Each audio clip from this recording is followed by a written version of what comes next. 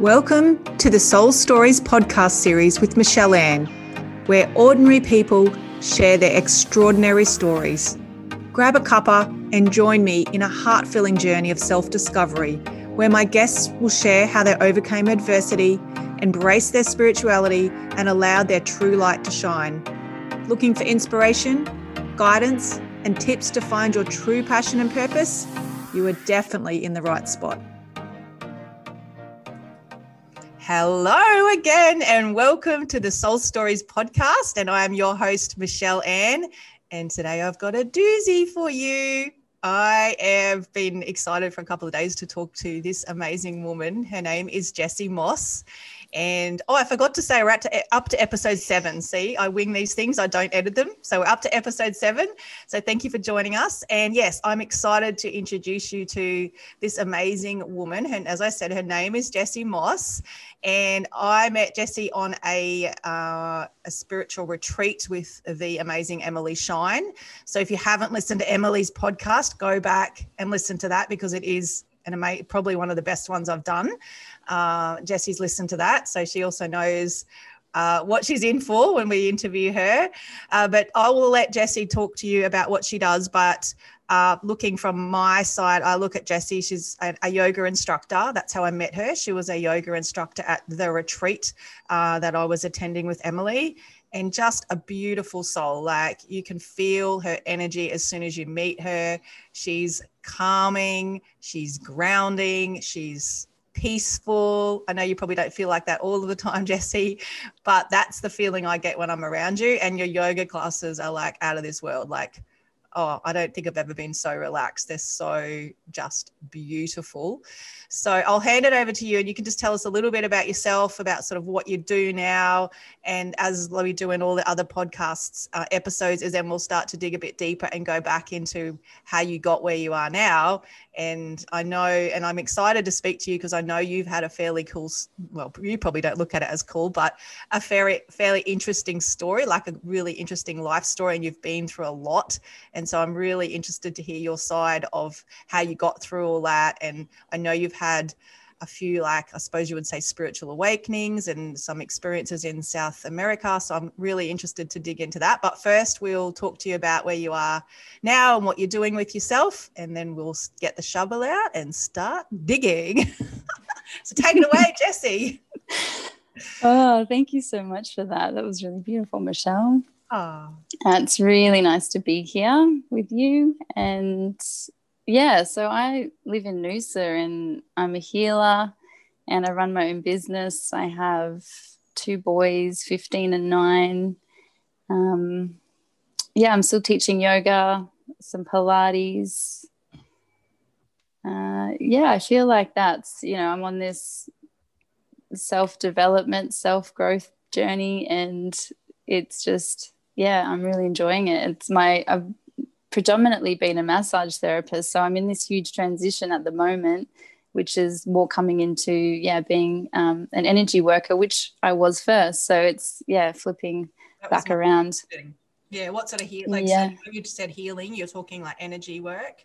Like sessions look like are they Reiki? Yeah, well, I started when I was 20, I started Reiki, and then I could never remember the symbols, and then I kind of figured, okay, I'm just an intuitive healer. So that's exactly like me. That's so funny. So it took me all this time to come into that trust for myself, but I think through the body work is where I learned the trust, and that my gifts were opening through that. So really blessed for all of it, but it's transitioning again. So with the call of evolution, I suppose, like it's onto some more change. So it was when you say body work, you're meaning massage? So I've done 2 diplomas in remedial massage. So one was really heavily sport based, and the other one more so like alternative therapies. Have you done any kahuna or anything based around that before with the massage? No, not kahuna.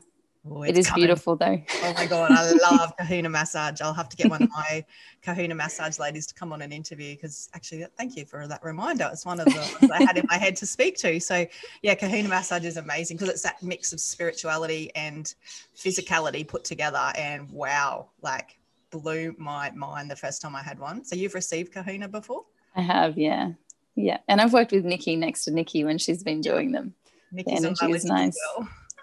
Oh, I've got so many cool people in my life, and that's why I decided to do this podcast, because I just want everyone to meet all my friends, basically. I'm like, I got cool people and they're my friends, and but so much depth in all of the people that I associate with, and I know we are mirrors of each other, so I get that. Like, as much as I think you are amazing and powerful, I've got to remember that's me as well. But I love to share that with everybody, because I'm so blessed to have such an amazing life. So getting to chat to people like you and Emily and Nikki and all these such cool people with such cool stories, it blows my mind. I'm actually addicted to my own podcast, because I just love talking to people, and I didn't do it for 2 weeks. And I was like, oh my God, I haven't interviewed someone. I need to get onto this. So yeah, thank you for joining. Now I don't know everything about your story. I know little pieces of it from the retreat. Obviously at retreats, we share quite deeply and vulnerably about our story. The thing I do remember from you was you went through a fair bit of trauma in relation to, say, toxic relationship and domestic violence. I don't know I just got goosebumps. I don't know how long ago that was. I can't remember. But do you want to share a little bit about that part of your journey? And if you want to, how you sort of got yourself out of that? Because there's so many women out there that are in these toxic relationships, whether they're physically violent, emotionally violent, or just pure narcissistic toxicity, and they don't have the self-worth to get out. So share whatever is on your heart when it comes to that. And I'd love to hear your story around that part of your life firstly. Sure, let's dive into that. Yes, I guess it always stems from, I guess, your upbringing, like that whole self-worth and not having it. So whatever the journey was until I kind of chose that for myself or stepped into that, I think like it is a lot based around self-worth and not knowing like good boundaries. Almost just, I think I walked into it really blindly, and also because I'm a massive empath, a thing for me that I've needed to set really firm boundaries around is like not to just be in these things to fix other people. So someone told me once, you came here with a toolkit, not a first aid kit. So put the first aid kit down and start using your tools. So that was like the best advice. But all the advice that I got in that, it was a relationship of just over 9 years. And there was a marriage involved in that too, and one child, and I'd had a child previously as well. So I went into this relationship, I guess, with a 1-year-old so I was only 20 when I went into this. So I'd had my first child at 19, and then moved into that, and it wasn't until I was 25 when I had my second, and we were married after that. So I guess in it takes a while to break someone down, or like to, get them to the point of isolation and all those kind of things. So we actually moved around a lot with work, and it wasn't until probably I was a good 4 or 5 years in when I started noticing that things weren't right. And I started seeking counseling for myself, thinking that I've got all this stuff wrong with me, and I was blaming myself, which is a huge part of being in that toxic relationship as well. So I was seeking all this self-work, but what I was getting was information, and I guess like where that stuff come from in me. So eventually, after another 4 years in that, and other big blow up events that were happening, it was actually a really small event that towards the end of it, where I felt this is I felt almost like there was no part of me left, like there was no essence of me left. Like I knew there was light in there, but I was completely broken, lost, traumatized, just very emotionally scarred. And I knew getting out was going to be hard, and I think that's why I held in for all those years. And by that stage, we'd actually moved like quite a fair bit away from everybody that I knew. So I was a good 16-hour drive away from anyone. And I met all these really beautiful people where I was at unexpectedly, and I started getting myself out there, and not knowing what I was doing at the time, but knowing now that going to the gym, and I was getting physically strong almost first before the rest came. So yeah, I guess in getting, I ended up becoming a personal trainer through all of this. And yeah, so I just took to these people, and then this community were there, and I was like, oh, these women are strong. And I yeah, they really gave me that support that I needed. And yeah, it was just a very minute thing that happened one day, and I think that everything had accumulated, and I felt like I can stay in this and literally be so empty and show my boys that this is okay, or to treat a woman like this is okay, or I can just get out and deal with whatever it is, even though I knew it was going to be difficult, and I knew it was going to be a long stint because of the toxicity that it had reached, and there was drugs involved in his part as well. So it was very volatile, and yeah, like looking back now, it doesn't feel like that was me. No, it like, wouldn't. A whole nother life, really. Yeah, like it is me. It's part of me, and I still do work on those parts of me, because I was 29 when I had left, so I'm 35 now. So it's taken a bit of a stint, but it was the aftermath that I think we in the world, like, there needs to be more education about, okay, when you get out, we need to be giving people more tools, because I felt really lost when I'd got out, because I was like, all right, I'm out now. But then it kind of peaked for me. And for the next 18 months, it got worse. And because I'd moved into a different place, like I would have my house, he would just get into my house. And I had all these extra things happening when I was trying to, now all of a sudden I'm a single mom and hold down a job and then deal with that. And find your identity. Yeah. Lost your identity amongst all that. So I didn't at all. And I just, I knew I was at the depths of something that was, I ended up getting diagnosed with PTSD and anxiety, and I had insomnia for a fair while. And it was such a journey. Like, that's like, looking back, I just think, oh, what was that, and who was that? And like, I'm so grateful for the gifts in it, but at the time, definitely it was like, yeah, the biggest struggle of my life. And I had a relationship after that which I didn't quite heal, so I bring all my stuff into that, which, like it just stems on, because you don't know what to do in that aftermath. So there's a lot of work in recovery, but it is so possible to do. And it's just the work, and to practice it every day. But I think people either don't get out because they don't know what is expected then. So I feel like, yeah, a lot of my work is going to be in that kind of area, because the more I heal and stuff, it's like the after, like what happens when you do get out, because everyone says get out, and then once you do, it's like you just, whoa, what's now, like, who am I, what am I doing, how do I heal all of this? 9 years of that was a lot to heal, and I'm still healing. 9 years, like that's a real chunk. So the PTSD is actually from the relationship, from the domestic violence. Yeah. Yep. Wow. What sort of was it physical, emotional, a bit of both? How did it play out? I would say mostly emotional. It was, and I was doing research on it too, and just the fear of it,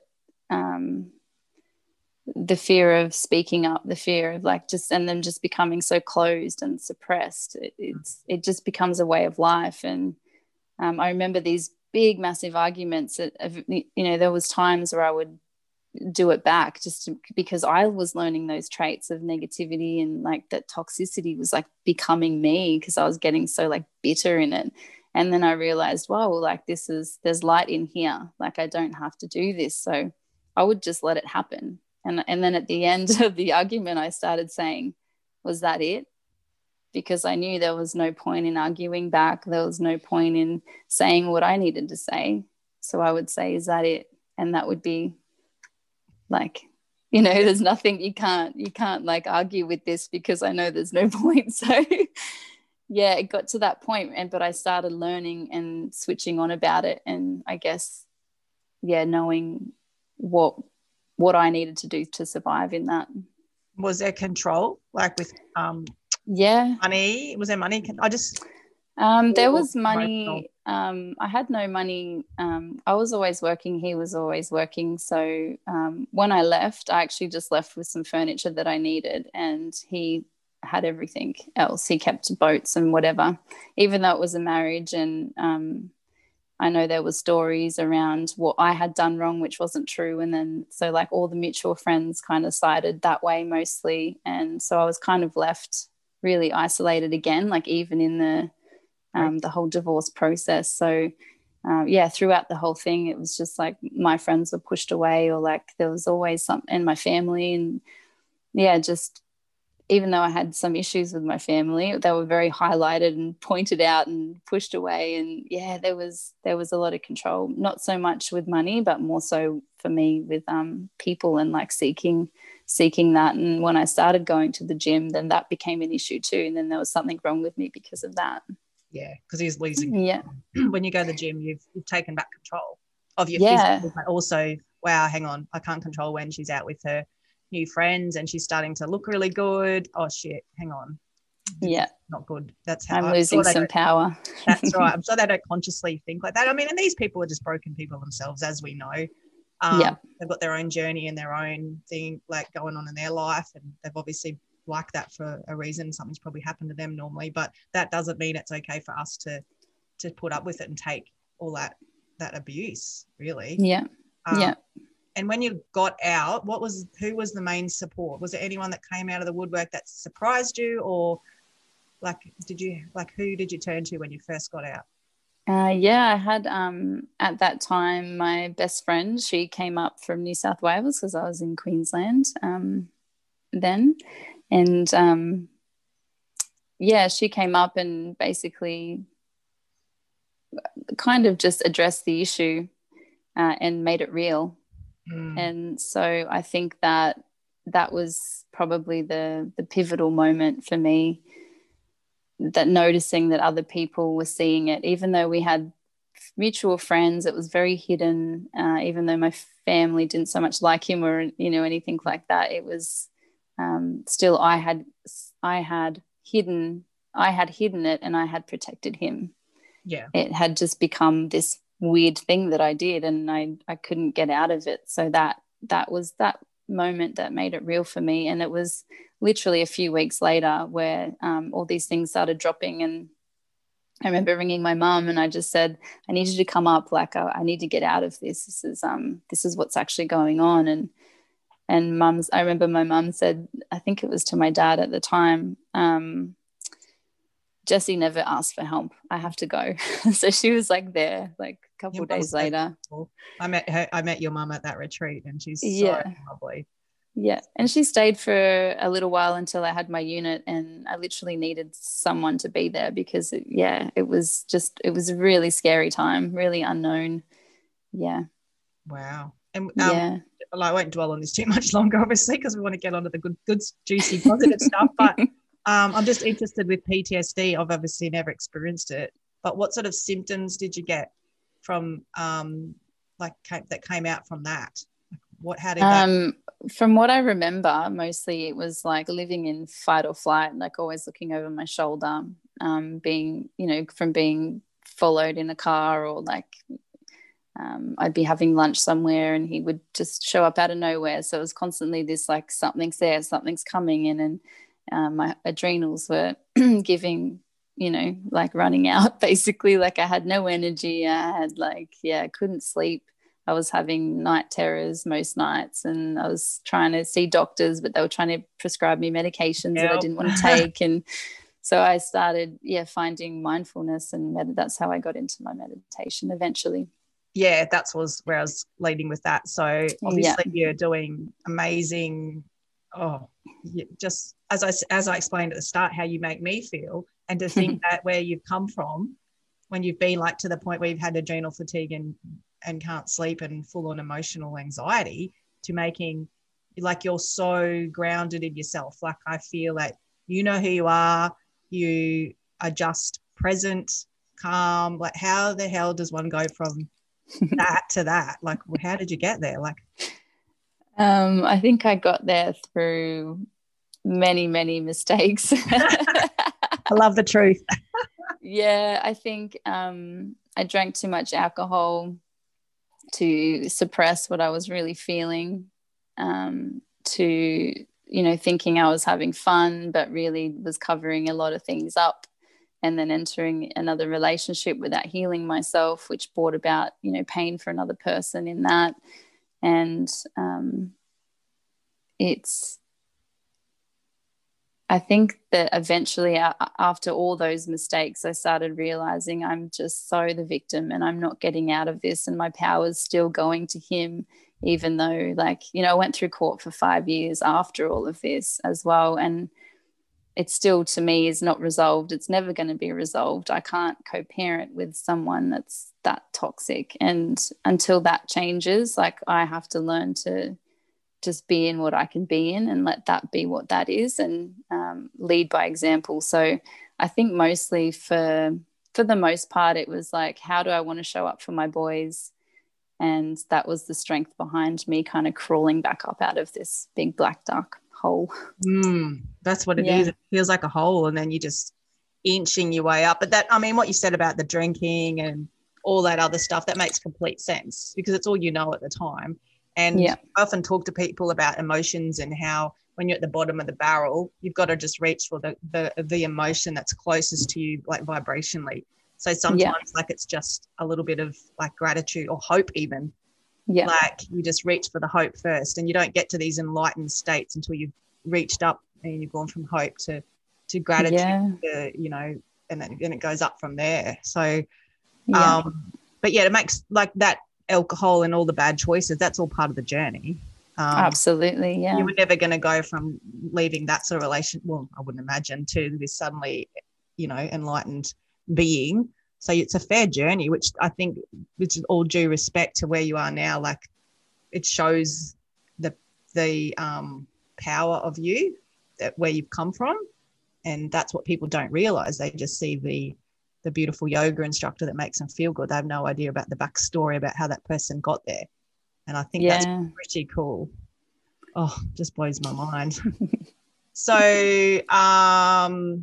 you started with your meditations, mindfulness, I'm guessing. And then I actually met I went through many different counselors because of I realized, not that I wasn't an alcoholic, but I was drinking.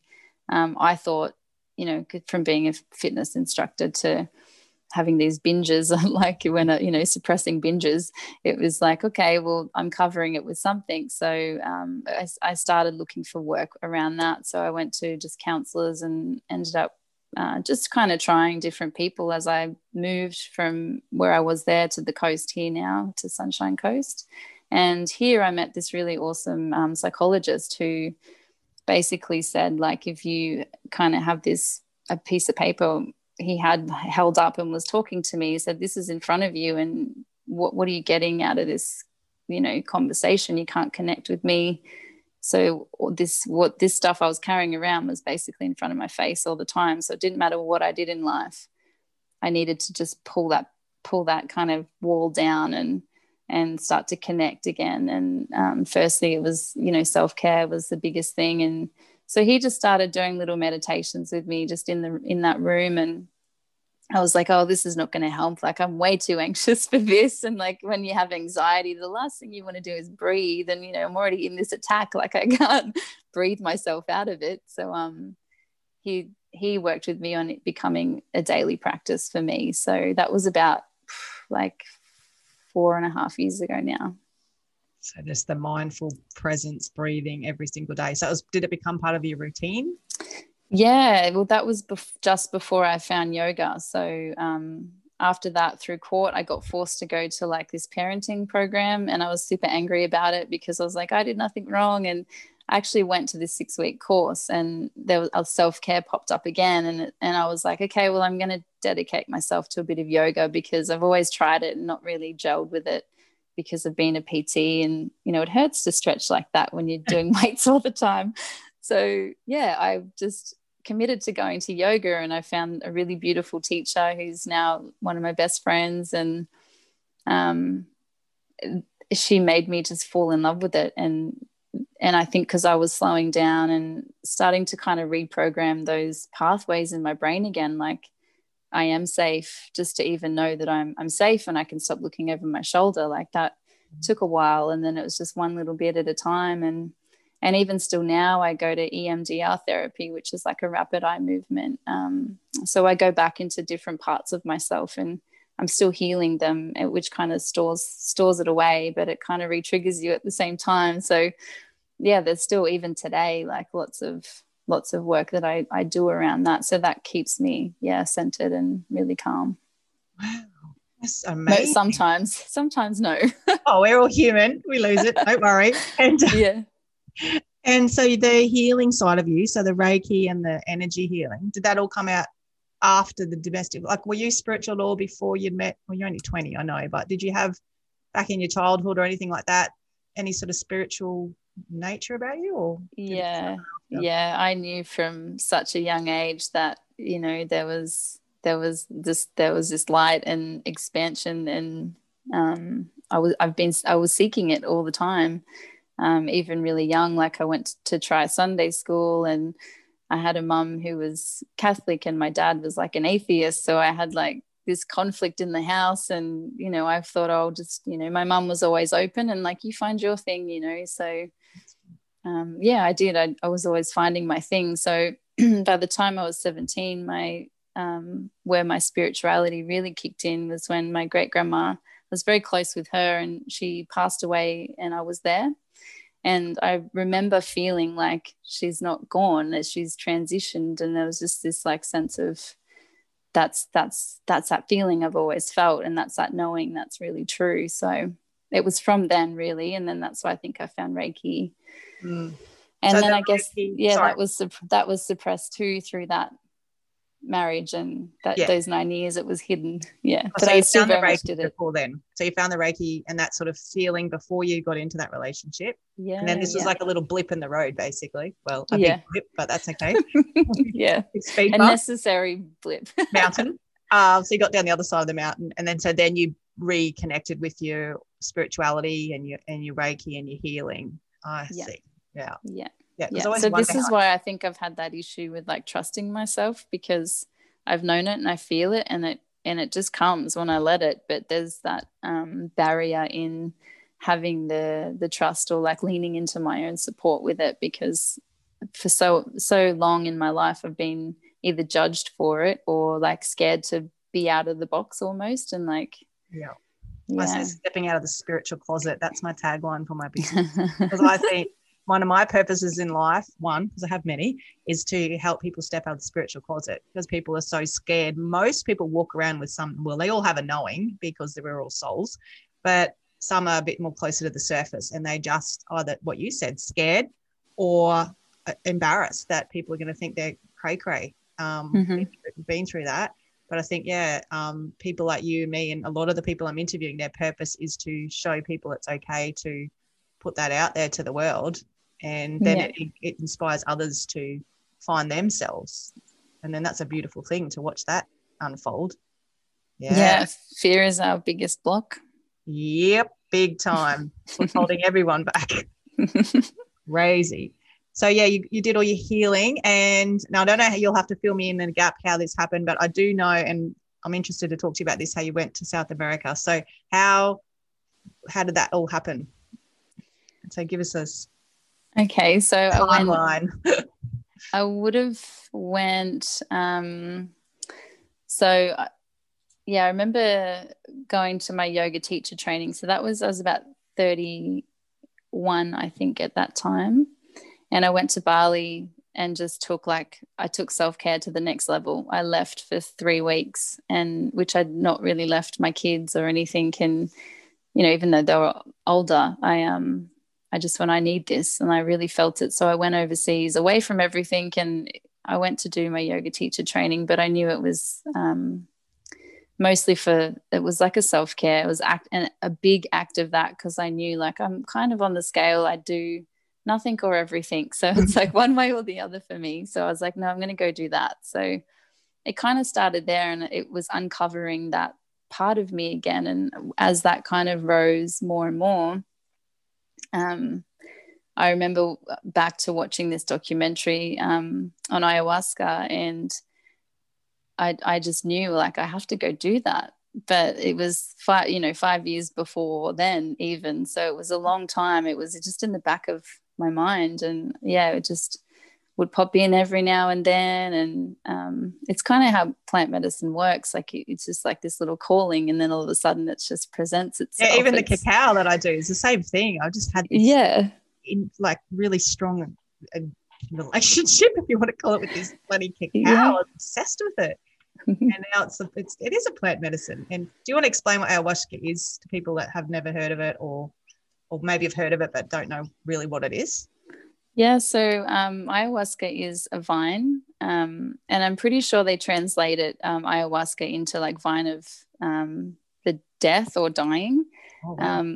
Yeah, so I guess there's always like that death and rebirth within your ceremony. But yeah, it's I went over there to work, like I say, all or nothing. So I went over there to do it as traditionally as I could.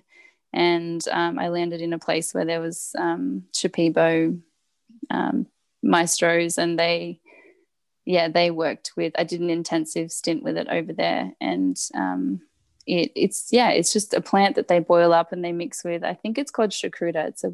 It's a bush, and it because one without the other doesn't allow the DMT in it to work. Mm. Yeah, so it's quite a powerful powerful plant. Mm-hmm. And so you did that with the shamans over there? Yeah, I did it with there was a group of us, and it was based around compassion and wisdom and meditating, but it had that aspect of yoga as well as the plant medicine work. So for me, it just seemed like, all right, you go do this really intense work, but there's also all these like integrative systems like the yoga and the meditation. Even though I fell asleep in mostly all the meditations, it was still very beautiful. And I guess I was integrating in my own way. I was so exhausted. Oh, I can imagine. You did, when you went over there, was it of the purpose? I know you wanted to do a fair bit of self-discovery work, but was it also you knew when you were going that you were going to try the ayahuasca? Yes, I went for the plant medicine. Yeah. But I had a friend also working at this temple, and it was just the most random thing, as these things are.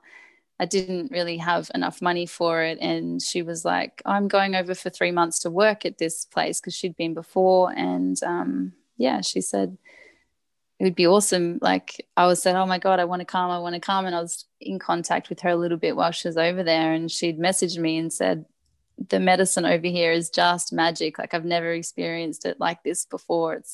It's strong. It's good.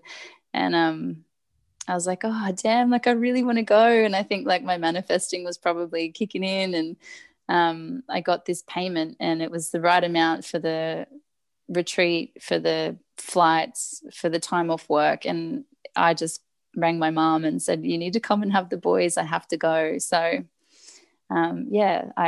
within, I think like 5 or 6 weeks, I was on a plane going to Peru. My God, what a story. That is so cool.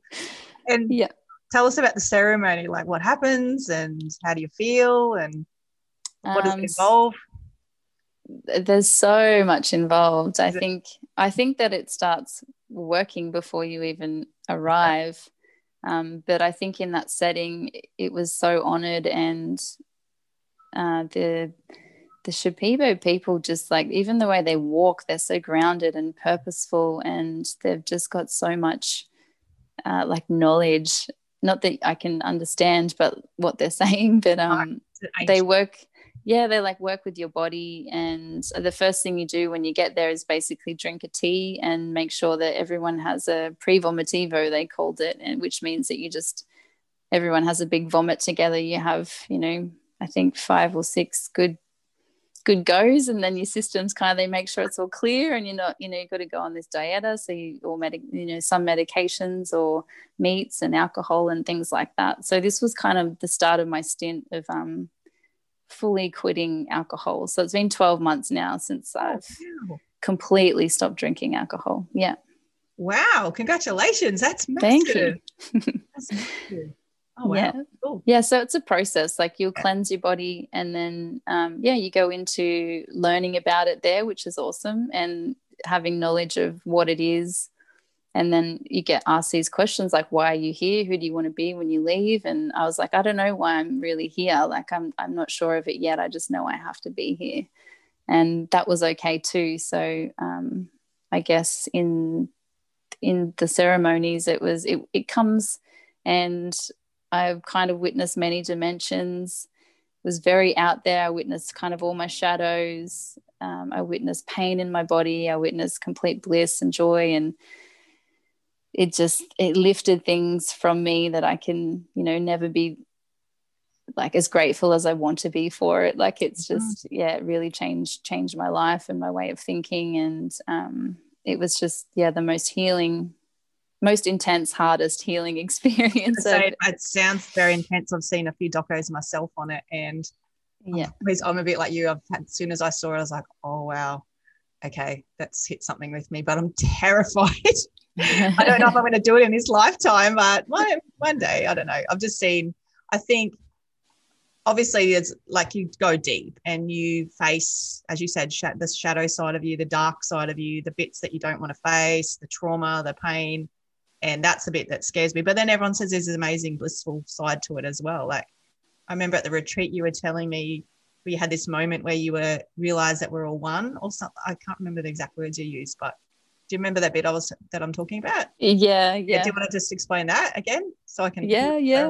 So I had, I think, because for me, every ceremony that I've done is this death and rebirth that kind of occurs, and the death part seems like the hardest part, because for me it's like that part of the ego's stripping back, and you're really seeing it for it's just so truthful. And if you're willing to go there, if you're willing to be firm in that, sitting in it and just allowing it to be part of you, and or releasing it and having that work done, and they're singing to you, and it's just beautiful. It's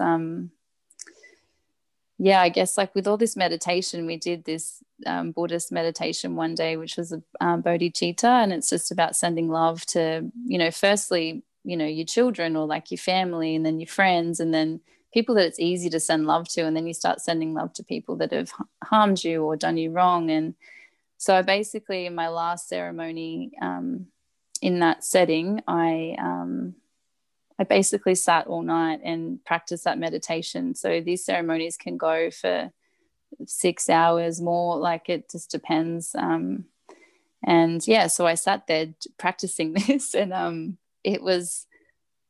I had really rough ones before that. So this one was quite nice for me, but I could just feel like I could see outside, and the plants were moving with me, and I was not like in the form of my body. I was just, everything was energy, and just there was no ending and stopping, and it was just vast, expansive space. And I was like, this is what it feels like, this is what we are. Like, it was that connection to that. And I think that's when people experience that, that's the call to it, just to even like revisit what you truly are.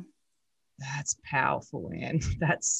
I remember you telling me, thinking, oh my God, I need to ask this girl more questions. How will this work? That's exactly we are all made of energy. We just physically can't see it because we don't tap into it. But when you're using like a plant medicine, and it's putting you in that state of mind, and as you said, into different altered dimensions, you can actually witness and feel that being of one. It's so cool. I had a crazy experience on the train once going into work. The 9 to 5 was on the train, and I looked up, and it was like, whoa, like everybody was grey, and it was such a weird experience. It was this bizarre feeling of, oh my God, you're like all lost sort of souls. Like, not that I was highly awakened at the time, I was going into my 9 to 5 job, but obviously I'd done a little bit of self-work, and I just remember seeing everyone thinking, our reality is not our reality. that's what I felt in that train. I was like, whoa, this is a spin out, like I was going to work just watching it, and the reality just wasn't what we looked at as a human being. It was just this feeling of everyone's energy and, oh my God, these guys are all just like zombies. That's what I felt like. They were grey zombies. Just like, I was like, oh my God, let's get out of this. We've got to awaken. Like, I felt like yelling out to the train, wake up, wake up. Didn't, mind you. But yeah, it's that's like what our that. purpose is. We're trying to wake people up. Yeah, and it's like trying to, remember we are in the physical, and when we're experiencing things from the other dimensions, like learning how to like manifest it or actually pull it back down into the physical, and that all of that is a reflection when we're here, like what am I seeing in that? And yeah, like that would have sparked that for you, like that awakening too. Yeah, and putting it in a way that mainstream people that maybe aren't as awake can get it. Like, that's the other hard thing, because we're human, we're physical humans, we're living this body. So making this stuff that's such high vibration and energy and all that stuff and different dimensions, and trying to get it into a way that it can help people, that's where the real work is, I feel. That's what I found with my healings. That's what happened. I started off just doing sound vibration. I didn't know what I was doing. But you're like yours, how you said, you just trusted. You said you were doing Reiki. That's exact same. I was doing the Reiki, which I still believe in, but it just wasn't me. I couldn't remember the places where I had to stand. It felt really weird. I was like, that was the same. Here for 5 minutes and here, and I'm like getting sore back. I'm like, I just need to like swing my hips around a bit, and it's like, this is not for me. I'm just going to use my intuition. Yeah. And then, one thing leads to another. Now I'm full blown channeling messages to people. And then it comes and you just think, yeah, well, that's interesting. That is a new thing that I've just acquired and I've trusted, and that's really beautiful. And it's because you open yourself up. And I think that's like the plant medicine. That's like ayahuasca does that on a big scale. Cacao does it on a, like, obviously a smaller level. And there's all sorts of other plant medicine in between. So yeah, it's really cool. Was there like any really scary bits? Yeah, there was. Probably the scariest one I had was just being shot like through, different dimensions. And it sounds quite odd to talk about this with people, but it's just what happened, like it. Even I went to a dimension where there was just sound, but where there was sound, like I couldn't hear anything, and I'm like, am I sound? And it unraveled my whole way of being or thinking, or like any like thoughts I had on what was there. There was so much more than what I could have ever imagined. And I think the next day I didn't say, I couldn't speak, I couldn't, and one of the facilitators had reached out to me and said, you had it was pretty strong last night for you. And I said, yeah, like I couldn't sit up and receive the songs, like I could just barely put my head towards the healers. And there was a lot of like shame and guilt in that for me for not sitting up, but it was just reflecting all the shame and guilt that I'd felt through my life and like the choices that I'd made. So it's a very reflective medicine. And so the integration from that one was a little while, but I had another ceremony the next night. So there was no like, I didn't want to drink again. And I was saying I'm struggling to want to do that again. And the next one I had was all about forgiving myself. So it obviously was something that was stirred up. And the next one I had was all about kind of forgiving myself. And I remember the next one, there was just a lot of crying and like self-acceptance and like, you've done the best you could. And like, all that kind of stuff was coming. But the one before was just scary because like we were saying before, like from my human self to witness all of that and not be able to put it into words, or like what I saw or witnessed and how I felt at that time is something I'm not sure I can ever explain. You probably won't. I can't. Yeah. It's a bit like the near-death experience. I'm reading a book on that at the moment, and it sounds very similar. Like she talks about this world that's you can't even put into words. It's so not this world. Like what she say? It's like being in a black basement. Like our life at the moment is we're in a massive black basement with a little torchlight. And all we can see is what we put our little torch on. And there's this massive realm outside of that. that you have no idea. And as she said, in her near-death experience, when someone switched the light, it was like someone switched the lights on in the basement, and there was just full of stuff she'd never even, colours she hadn't even knew existed, and sounds that her human brain had never heard, or like sounds with no sounds, and like this vibration. And I was like, whoa, spin it. And a lot of people explain near-death very similar. So it makes sense when they're all saying the same thing, and then you're saying similar thing, and you've been into that sort of dimension as well. So I'm excited to die. No, I'm not. I love my life. I don't really want to die anytime soon. However, I've got some questions for you at the end, which it's probably a good time to go into them. I don't think I've had to ask you anything else. I'd sit here all morning and ask you questions. I don't want to go. I think everyone that's listening will probably be saying the same thing. Don't stop. Oh, I've got anything else? I'm sure I could go more into that. Oh, the one question I did have was just the ceremonies. Mm-hmm. So how long time period did this go for? Like, is it like 3 weeks, 2 nights? Like you said, you talked about all different ceremonies. So each ceremony can be, I guess, anywhere from 6 hours to 8 hours. I guess that's what it felt like. Sometimes it felt like, a lifetime, but other times it felt really quick. But I think generally that is probably in this reality, the time frame of it. But I was in this part of the jungle in Iquitos for 10 days. Yeah. And then I knew I needed integration time. So I went hiking through Machu Picchu and Pisac and really beautiful places. So the hiking for me was like, after all of this work, I feel like there's a lot of people that get into this work, but the integration part is not what I'm learning now is it is the most important part, like learning how to embody what you've got from that and how to bring it forward, and like how to make the changes from it, rather than just like, I knew I would never be the same after experiencing that, but I wasn't sure what it was. And when I was having those moments hiking and, at the top of a mountain, I would just sit and just think like, what was that, like, and it brought up all this stuff I could go into. Like, we are so limited by our imagination, because even in our wildest dreams, that's still like a limited form of an imagination to what we know or what we've experienced in this lifetime so far. So it just brought about everything. So the integration part for me was I think it was 2.5 weeks after that. So I was in Peru for kind of like a month.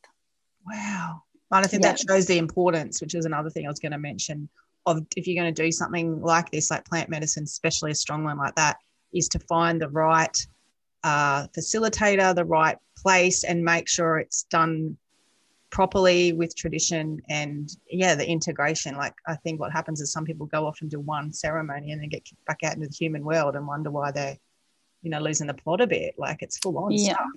Yeah, a lot of these places that do it overseas will have even integration teams. So even months after, you can still connect and have these sessions where you can integrate things. But I think too, like my yoga, it really grounds and moves things through me too. So I know all the tools that I need now. But at first I was just like fish out of water. Like, what was all of that? And it really taught me that integration's like the biggest part of plant medicine, as just as important as the ceremony. So who am even I? That's what I'd come to the end of that. You're like, who am I? Yeah. Oh wow. Thought I was getting a good gist of it, but we never know. We just we never know. So before I go into my 3 questions, so your business is now always like to give people a chance to just put it out there for anyone that does want to contact you or work with you or be near you. I would highly recommend being near Jessie Moss. Just hang around her. Is there any way that people can contact you? Do you have a website, Facebook, or I should have asked? I think I have my website should be launching next week. So it's cool. Just jessiemoss.com. Well, that's easy. Yeah. Otherwise you can email me at awakening@jessiemoss.com. Yeah. Cool. Yeah. Because it's always nice for people to follow listeners. Like, I find some people go, oh my God, I really resonated with Jessie or Emily, or and they get in contact and do their thing. That's another good thing about this podcast. It's about sharing the community with everybody else. because there's so much to go around. I've never been one to be like, oh, these are my people and they're your people. Like, it's not like that. We're all like doing this work, this light work, and everyone needs everybody in their own respect. So I love that we can share it. And where do you physically live at the moment? I'm in Noosa. Noosa, yeah, Sunshine Coast. Yeah. The place. My other yoga instructor's up there, Michelle Freeman. I interviewed her. Yeah. She's lovely as well. She's American. Oh, beautiful. Yeah, cool. All right. So now we'll dig into the questions. And yours has been so deep anyway, you'll find these easy. So the first question is, in Jessie's eyes, your belief system, what is the soul? The soul is what we are, what we truly are. So it's like the purest form of us. So like past our mind and our body, it is just light source. That's how I see it, the connection to like the highest vibrations. Yeah, I agree completely. Yeah. And the next question is, what happens after you die? When we die, I think that dying, I look at it as just another transition. So from the physical, we're moving back to that light, and whatever kind of happens there, I'm not so sure of. I feel like sometimes we may need time, or other times it's like we're coming back, and we kind of like have lessons, or like, you know, sometimes there's like karmic ones, other times there's just other connection ones, but there's all these different sort of lessons that we can learn from, and it's just about evolving. Like sometimes I question why when we're there do we want to come here, but like it's when we're here we want to learn about that, so it kind of makes sense. This is not one of my questions, but do you believe in soulmates or soul connections? Yeah, I believe we definitely have a soul tribe. Like I can meet people and instantly have, like, we're on a retreat and there's a good 5 of us that have done a few now, and it just, we don't even catch up that often, but like there's just this knowing, and remember when we were dancing in the rain and we're just like, we've all done this before. Like that was that one of those moments. That's soul tribe. Oh, I love it. And finding your soul tribe is just so rewarding. That's the most rewarding thing out of all of this is, finding who you are and getting to know yourself is one thing, but to find that tribe of people, you're like, oh my God, you are my people. That's why I'm like, that's what this podcast is about. These are my people. Like, come on. And I want everyone to meet everybody. So it's really, really cool. I'm going to put that on my list of questions, actually. Thank you. And my last one is, what do you know for sure? I know for sure that I am practicing being as authentic as I can be in this lifetime. I know that I'm aligned to my path. I know that my path is in the unknown, as much as that can make me feel uncomfortable. That I know that for sure. I know that when I come from a heart-centered place, everything works out for me. I know that the universe has my back, even though I forget it. Yeah. That is something I do know for sure. And I think, I know that truth in my alignment is like the most important thing to me. Yeah. But everything else will work itself out when that's all. Yeah. Known. So when you're in alignment, everything else works. It always does. Yeah. And do you have a feeling when you're in alignment? Can you tell? Yeah, I can mostly tell when I'm coming out of it. It's like when I get pulled out, there's usually a physical sensation, or there's something that, look at that, and what are you doing there? And then that kind of slip back in. So it's like, and, we can never really stay in it to the best of our ability. I think we can, but there's always going to be, it's a human experience. So there's always learnings. Yeah, coming in and out, that's all part of it, isn't it? Yeah. Wow. Cool. Well, that was awesome. That's why I was excited. I just knew that you had huge stuff to say. So I think after I've done a few, I'm going to put in requests for people to be re-interviewed. You might be on the list, I would say. I would definitely come back. We'll do, we could give it a couple of years even and see where you're at. That would be cool. Do reunion interviews. That There would you be go. awesome. That would be awesome. All right. I'm going to put that on the list of things to do. Reunion interviews with my little podcasters. Well, thank you so much for joining me and giving me your time this morning. Truly, truly grateful to, one, have met you and being able to reconnect, because I know we haven't, as you said, like, we don't actually catch up. We don't even chat, really, do we? But it Not feels often. like, no, but it just feels so normal. Like we've Yeah. just had that bond from the start, and you don't need to catch up. You don't need to chat. It's, again, that soul knowing. So, yeah, really appreciating for saying yes, and also just for being completely out there, vulnerable and real, because that's where the lessons for people are. When you try to hide stuff, people don't get as much out of it, and you've just laid it all on the line. So I really appreciate that, and you'll help heaps of people. I know for a fact. So thank you so much. You're so welcome. Thank you for having me. If you have enjoyed this podcast, then I would like to personally invite you to my next workshop, The 6 Steps to Soul Success. In this 4-hour workshop, I dig deep into self-love, finding your true passion and your purpose, and teach you how every single one of you is destined for great things. You just need to trust the universe. These workshops are run online and face-to-face, so head on over to my website, www.thosetwosisters.com, and register for your free ticket now.